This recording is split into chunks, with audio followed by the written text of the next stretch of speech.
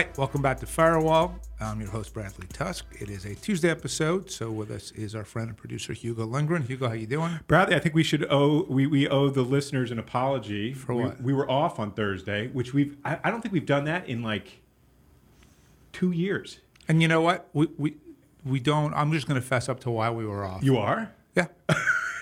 I had a shitty. We were supposed to record on Wednesday for Thursday. I had a shitty day Tuesday, and I just decided I needed a break, and therefore I canceled Wednesday's recording. You and I are recording that guest right after this, and we missed it. I will say this is the flip side of this being a total DIY project, right? We don't have advertisers. We're not on an official platform of any kind.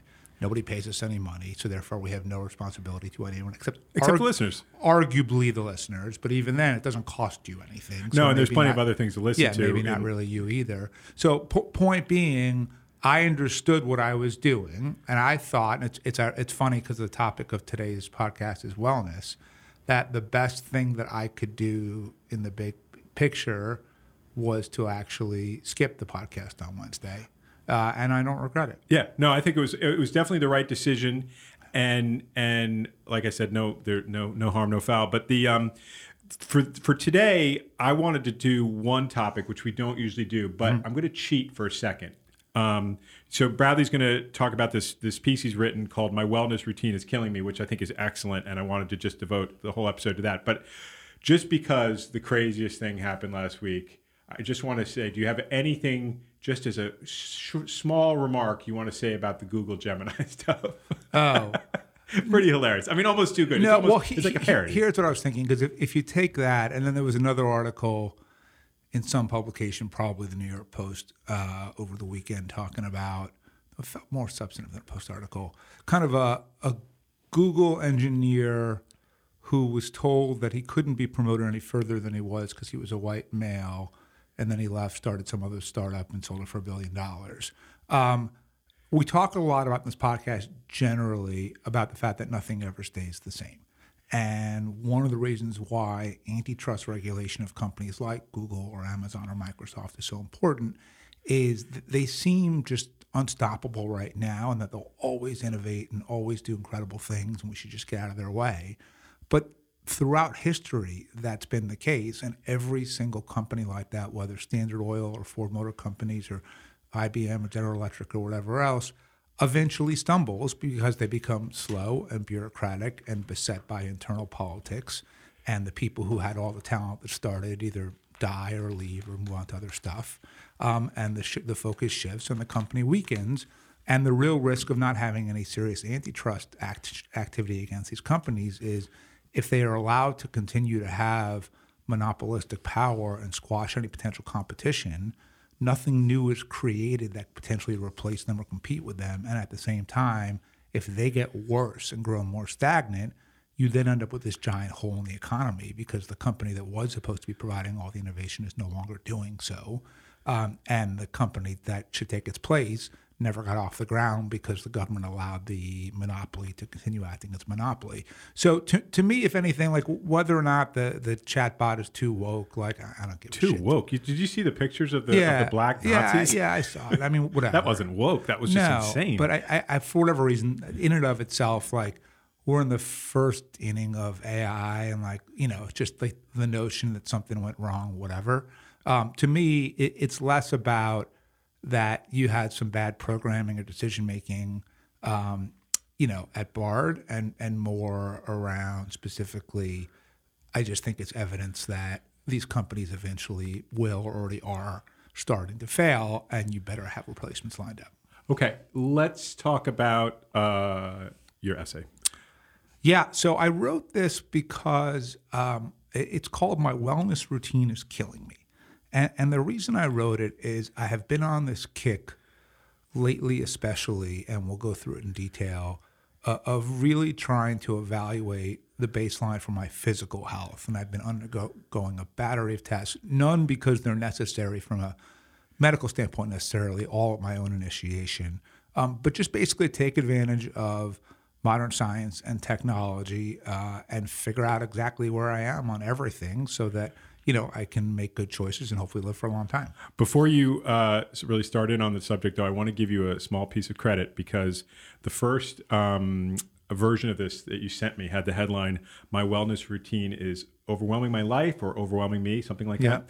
And then you edited it to "My wellness routine is killing me." Friendly. So so good job. Yeah, you know what happened? I was telling someone about it, and as I was telling them it, I switched the headline in my head as it came out of my mouth, and I was like, "Oh, that's a better headline." Yeah, no, I feel like if I'd been editing, I would have changed it to that, but you beat me to it. So I'm going to kind of paraphrase what I wrote, and then we can talk about it. But like I said, I've been on a wellness kick the last couple of years, both physical and mental. So here's what I've done. So on the mental health side, I've been in talk therapy weekly forever, continue to do so. Underwent ketamine therapy, which I've talked a lot on this podcast. I underwent dialectical behavioral therapy. I learned how to meditate. I do so daily. I take fluoxetine, which is generic Prozac for my OCD. I have made massive changes in my personal life. I've transformed how I see the world. I've transformed my role in it. I have formed new relationships, especially the one with Laurel, that have been exponentially positive.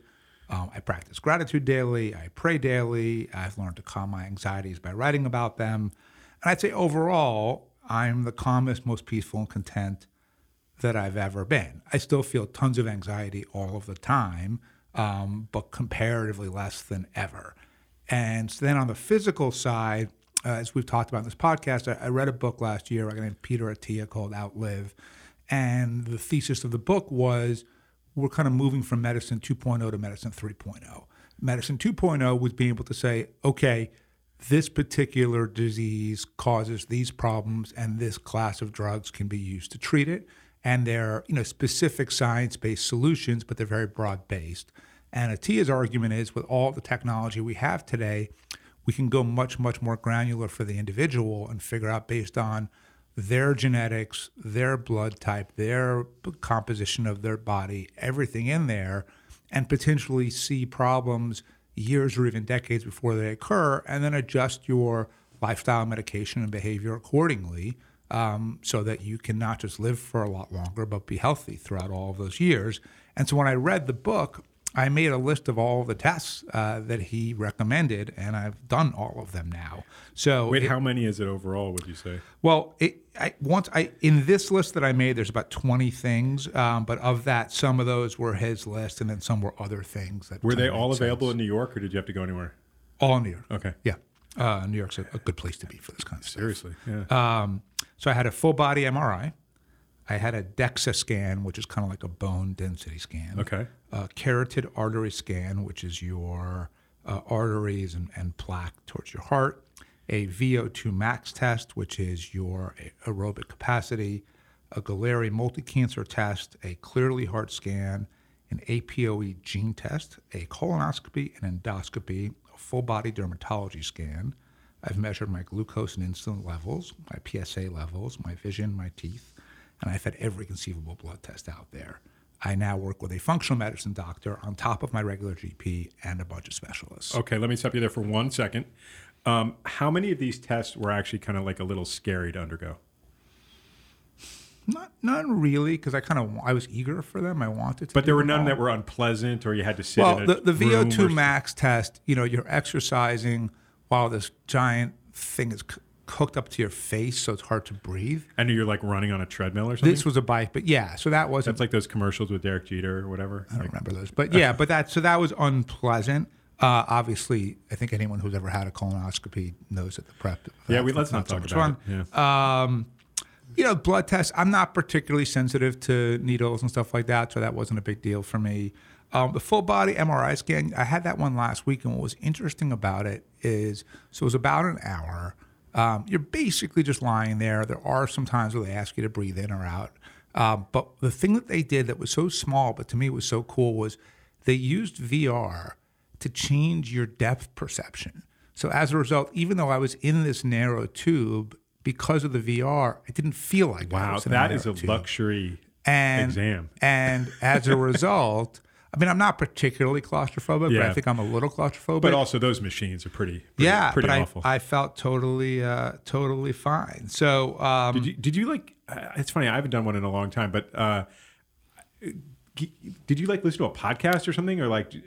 I listened to. They asked me to pick music, and Okay. I picked Lou Reed. So I listened to an hour of Lou Reed. An hour of Lou Reed. It's a lot of Lou Reed. That can affect your mood. Yeah, it was fine. Like Transformer, that would be a little rough. Yeah, maybe. What I could have done was watch something on Netflix. Okay, but you didn't. I didn't have like a show ready to Right, go. right. You know, I kind of wish I did. If I were ever doing it again, or if anyone's doing it, and you have the opportunity to watch Netflix or whatever, you know, pick a show going in That's a good list. The best Netflix shows to watch while getting a full body MRI scan. MRI. I have not gotten the. Maybe we'll make a list of that. I've gotten the results of everything else so far. I'm still got a couple of weeks away. I think they need 14 or 15 business days to process the full body MRI, so I don't have results yet. Great. So that's that. Then you start getting into your less around testing and more around your behavior. Okay. Right? So I exercise 5 to 6 times a week. Quit drinking during the early days of COVID, so that's now 3.5 years ago or so. Have you had 0 drinks in all No, that time? once in a blue moon. In fact, Tuesday night, the same time that I said, shitty day, I'm not doing the podcast the next day, we went out for dinner, and I did drink thinking, you know what, fuck it. I had such a bad day. Let me see how this goes. And it was good and bad. It was good in that I had a good time at dinner, maybe a slightly better time than I would have had otherwise. I felt like shit for the next 3 or 4 days. Really? How much did you drink? Probably 2 glasses of wine, maybe 3. Wow. 2 to 3. Just like shared a bottle. Yeah. Yeah. And it wasn't even that I was like so viciously hungover. I was just fucking depressed the rest of the week. And do you think you directly attribute that to the alcohol? I mean, I think it's probably a bunch of factors. It just kind of was a shitty week, but like overall, it definitely didn't help. So I learned a lesson there. Okay. So quit smoking weed 7 months ago, as we talked about quite a bit on this podcast. I tried pretty hard to eat healthy.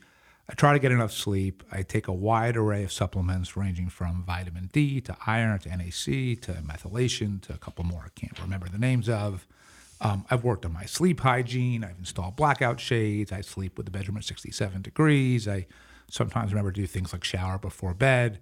I take a statin every day. I monitor my body measurements regularly through this sort of complicated scale. I measure my steps, my heart rate. The only thing I sort of tried and rejected was the Oura Ring, which we've talked about, because it provided so much data about my sleep that it got me so panicked about not getting enough sleep that as a result I was getting even less sleep because of the ring. So I ditched the ring. And no cold plunge. No, I don't like being immersed in I know bodies you've of said water. that, but I just thought like because you're doing all these other things. I did a couple weeks ago go somewhere and there was a flotation table, but you didn't get wet. It just sort of like it was like a water. It was almost like being in a water. You didn't bed. get wet at all? Like No, really? I wouldn't have done it if I got wet. So you just float on a Kind table. of float, and you hear this sort of noise, and it's pretty relaxing. Yeah, I could see that was being cool. good. Yeah. It seems like a kind of a mean trick to do it that you don't get wet at all, but Well, if it were, it wouldn't happen. okay. But this is now what gets us to the point of this blog post. Here's now the central complaint, which is, so I just listed all of the stuff I've done for my mental health, all the tests I've taken for my physical health, all of the behaviors that I've adopted daily, whether it's, taking a statin or exercising every day or practicing gratitude or meditating or whatever it is. I'm doing a lot. I really think it would be hard to argue that I'm not. And this is where my frustration came in. So I also took that same shitty Tuesday, my VO2 max test, and I got the result the next day. And the doctor said, well, the good news is you're in the 95th percentile. It's pretty good. Bad news is that's not nearly good enough. You need to be able to go up from that. So what does that mean, doctor? It means you need to start doing cardio 5 days a week. Now, the good news is they actually want me to do it less rigorously than I'm doing it now. So they want to do what's called zone 2 training, which is like 60 to 70% of your heart rate as opposed to, maxing it out. So it's not that, it's not nearly as hard as what I was doing before. But I lift with my trainer 3 days a week as long as I'm in town. And then if you add in 5 cardios a week, that's 8 times a week. There aren't even 8 days in a week. So this was the beginning of me starting to feel kind of overwhelmed, which is like, how can I possibly exercise or need to exercise or attempt to exercise more times than there are days in the week, right? And then I kind of kept going, right? So, like, for example, I met with, as part of the program with the functional medicine doctor, I met with their nutritionist. And what she told me is what I've read a bunch in a tea and other stuff, which is, the U.S. dietary guidelines on protein they believe are very insufficient. And in their view, and I would say this nutritionist was sort of mid-aggressive, meaning aggressive, but there's people who are further out there. Her view was you need 1.7 grams of protein per kilogram of your weight. So for me, that's about 135 grams of protein every day. I can't get that much protein, dude. Like, I don't know how your system works, but like, even if I have, yogurt at breakfast and some sort of like fish or chicken at lunch and some sort of fish or meat at dinner and a protein shake at some point and whatever else, at best I'm getting to like 100. And part of the problem is your body can only absorb, call it 30-ish, from what I've read, grams of protein at a time. So yeah, you can go eat a giant steak that might have 70 grams of protein, but most of it isn't going to be absorbed anyway. Right. And so I'm like, okay, I can't exercise 8 days a week. I can't get the amount of protein that they want, right? Meditation. So I meditate 20 minutes every day, but what's the best practice? You should be doing that twice a day.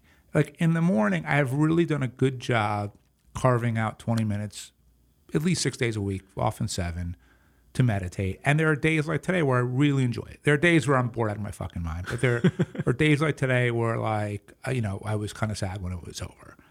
But like, if I had to, on my schedule, add something to my daily to-do list that was like afternoon meditation, like that's too fucking much, right? Or like exercise. Like Peter Attia's book, he goes through his exercise routine. The dude spends hours a week on grip strength. Just on grip strength. Forget about all the other stuff. Who knows? Probably bad. I don't know. I don't ever work on it. Who the fuck has time to spend, or the inclination, hours a day on their grip strength, right? Or like, I wasn't a supplement taker until I just did all of these blood tests and figured out where I had deficiencies, and that's when I started taking these different supplements. And I was looking at the instructions for them, and I'm not even doing it right, because I'm like, take this one between these meals, this one between these meals, this one is a drink. And it's like, you know what? I can once a day, at the same time that I take my statin, my fluoxetine, I can take supplements. What I cannot do is over the course of the day, oh no, now I have to take the NAC because I'm between meals.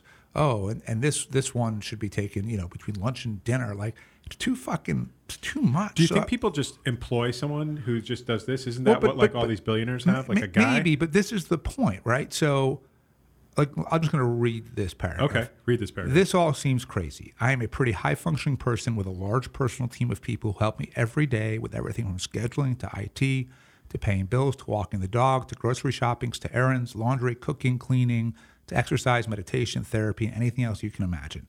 I don't know how much more optimized my life could possibly be. And yet I still feel like the requirements of being healthy are just too much. So, no, I mean, I don't really understand. Like, I don't think you can have it much easier than I do. And yet I feel like the totality of all of this is just simply too much, which means if you're not lucky enough to have the resources that I have, look, it's resources, and then I make a very deliberate choice with my money, which is I spend a lot of it to buy back myself time, right? And I don't spend as much of it on planes and houses or designer furniture, stocks or whatever it is. I buy time, right? That's one of the big things that I do with my money.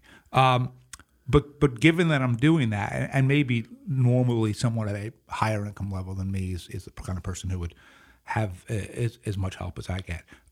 But you put that all together, I just don't know how the fuck you're supposed to do all this, right? It's not like I got my day job of running the fund. I still own the consulting firm.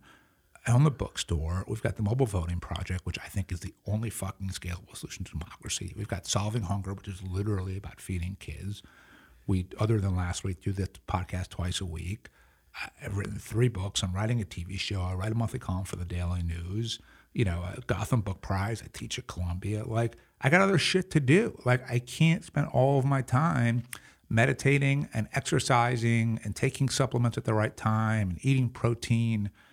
And it's just like, I guess the question that ultimately this all leads to is like the trade-off between health span and lifespan. So yes, of course, objectively speaking, we all, or at least I, want to live for as long as I possibly can, and I want those years to be as healthy as they possibly can be. And I recognize that all of these activities we've been talking about are the best practices towards getting there.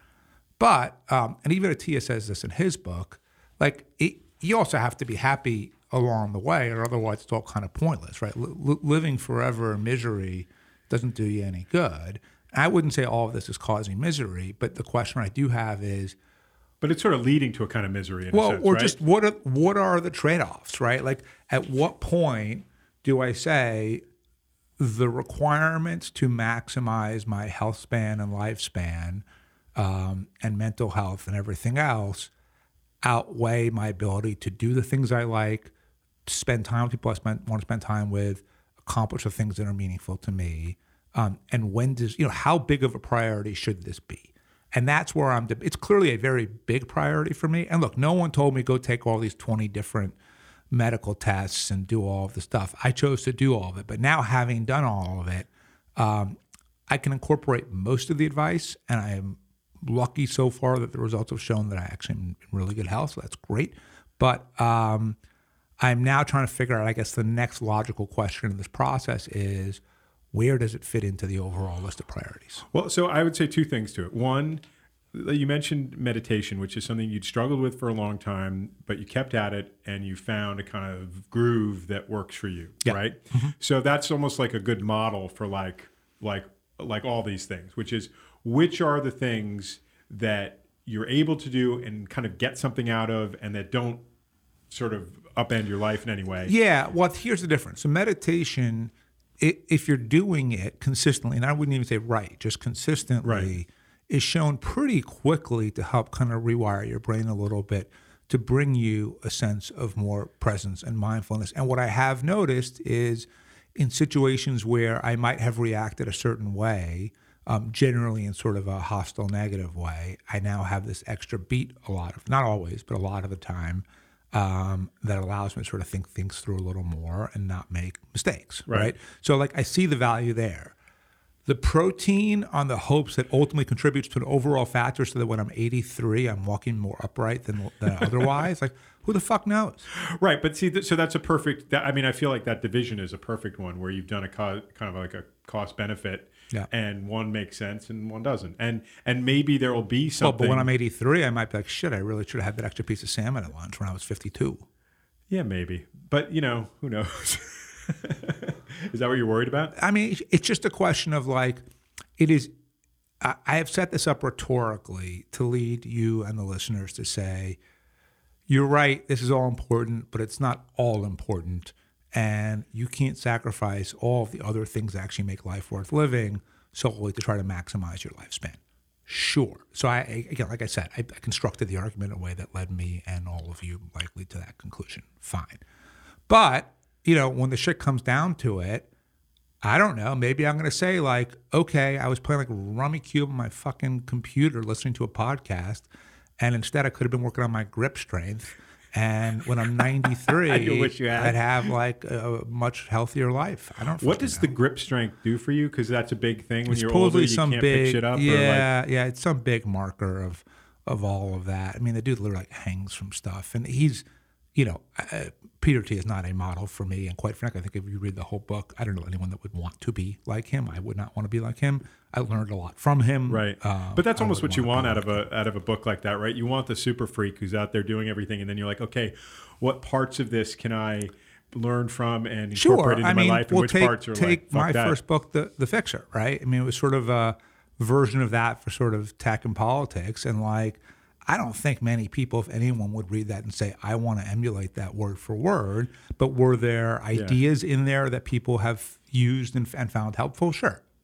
Okay, well, that's good. I think we should probably wrap up the conversation there on this, because I think you just said it perfectly. You're going to have the piece published online for people to read, and then I think we'll definitely come back to this. I mean, it's been a theme for the entire length we've been doing the podcast together, and should continue to be. And I think we definitely want to hear from people with their own the way they've solved issues like this, or the way they've been engaged in them, and whatever advice they might have for you too. It'd be interesting to hear from. Okay. You have a recommendation? Yeah, I have a novel that I read that I liked. I wouldn't say it's like run out and stop what you're doing and buy it, but I did enjoy it.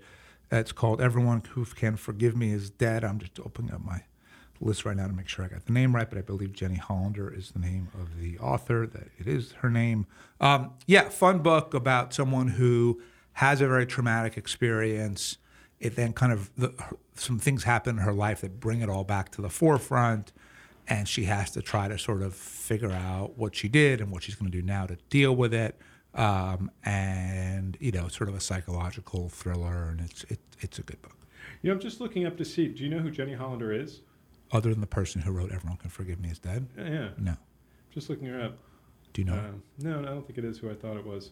A friend of mine's wife is a writer, and his last name is Hollander, but I don't know. It's not him. It's not her. Not her. Never mind. Yeah. I'll just forget about that. Bradley, thank you. Even if it were her, it doesn't accrue any benefit to him. No, it would just be interesting to me. Another guy taking credit for a woman's work. No, but he would be excited that his wife had published a book. Well, or maybe he's the kind of person that is so competitive. There are couples who die. What's that famous line? Was it Gay Talese, or was someone like that? Like, every time a friend succeeds, a little part of me dies. Yeah, was that Gay Talese? I feel like that's every wasn't writer. Gay Talese, Yeah. but it was someone like that, some fucking pretentious, New York, 1960s, 70s. It's funny you mentioned Gay Talese, because I've been person. reading a bunch of his old Esquire pieces, and however pretentious he might be, God, was he a good writer. His piece on Floyd Patterson is one of the best pieces I've ever read. So, there you go. I will go back and read it. So anyway, yeah, check it out. Peace out, Bradley. All right. Firewall is recorded at my bookstore, P&T Knitwear, located at 180 Orchard Street on the Lower East Side of Manhattan. We'd love to hear from you with questions, feedbacks, or idea for a guest. Just email me at bradley@firewall.media or find me on LinkedIn. And to keep up with what's on my mind and my latest writing, please follow my new Substack at bradleytuss.substack.com. Thanks again for listening.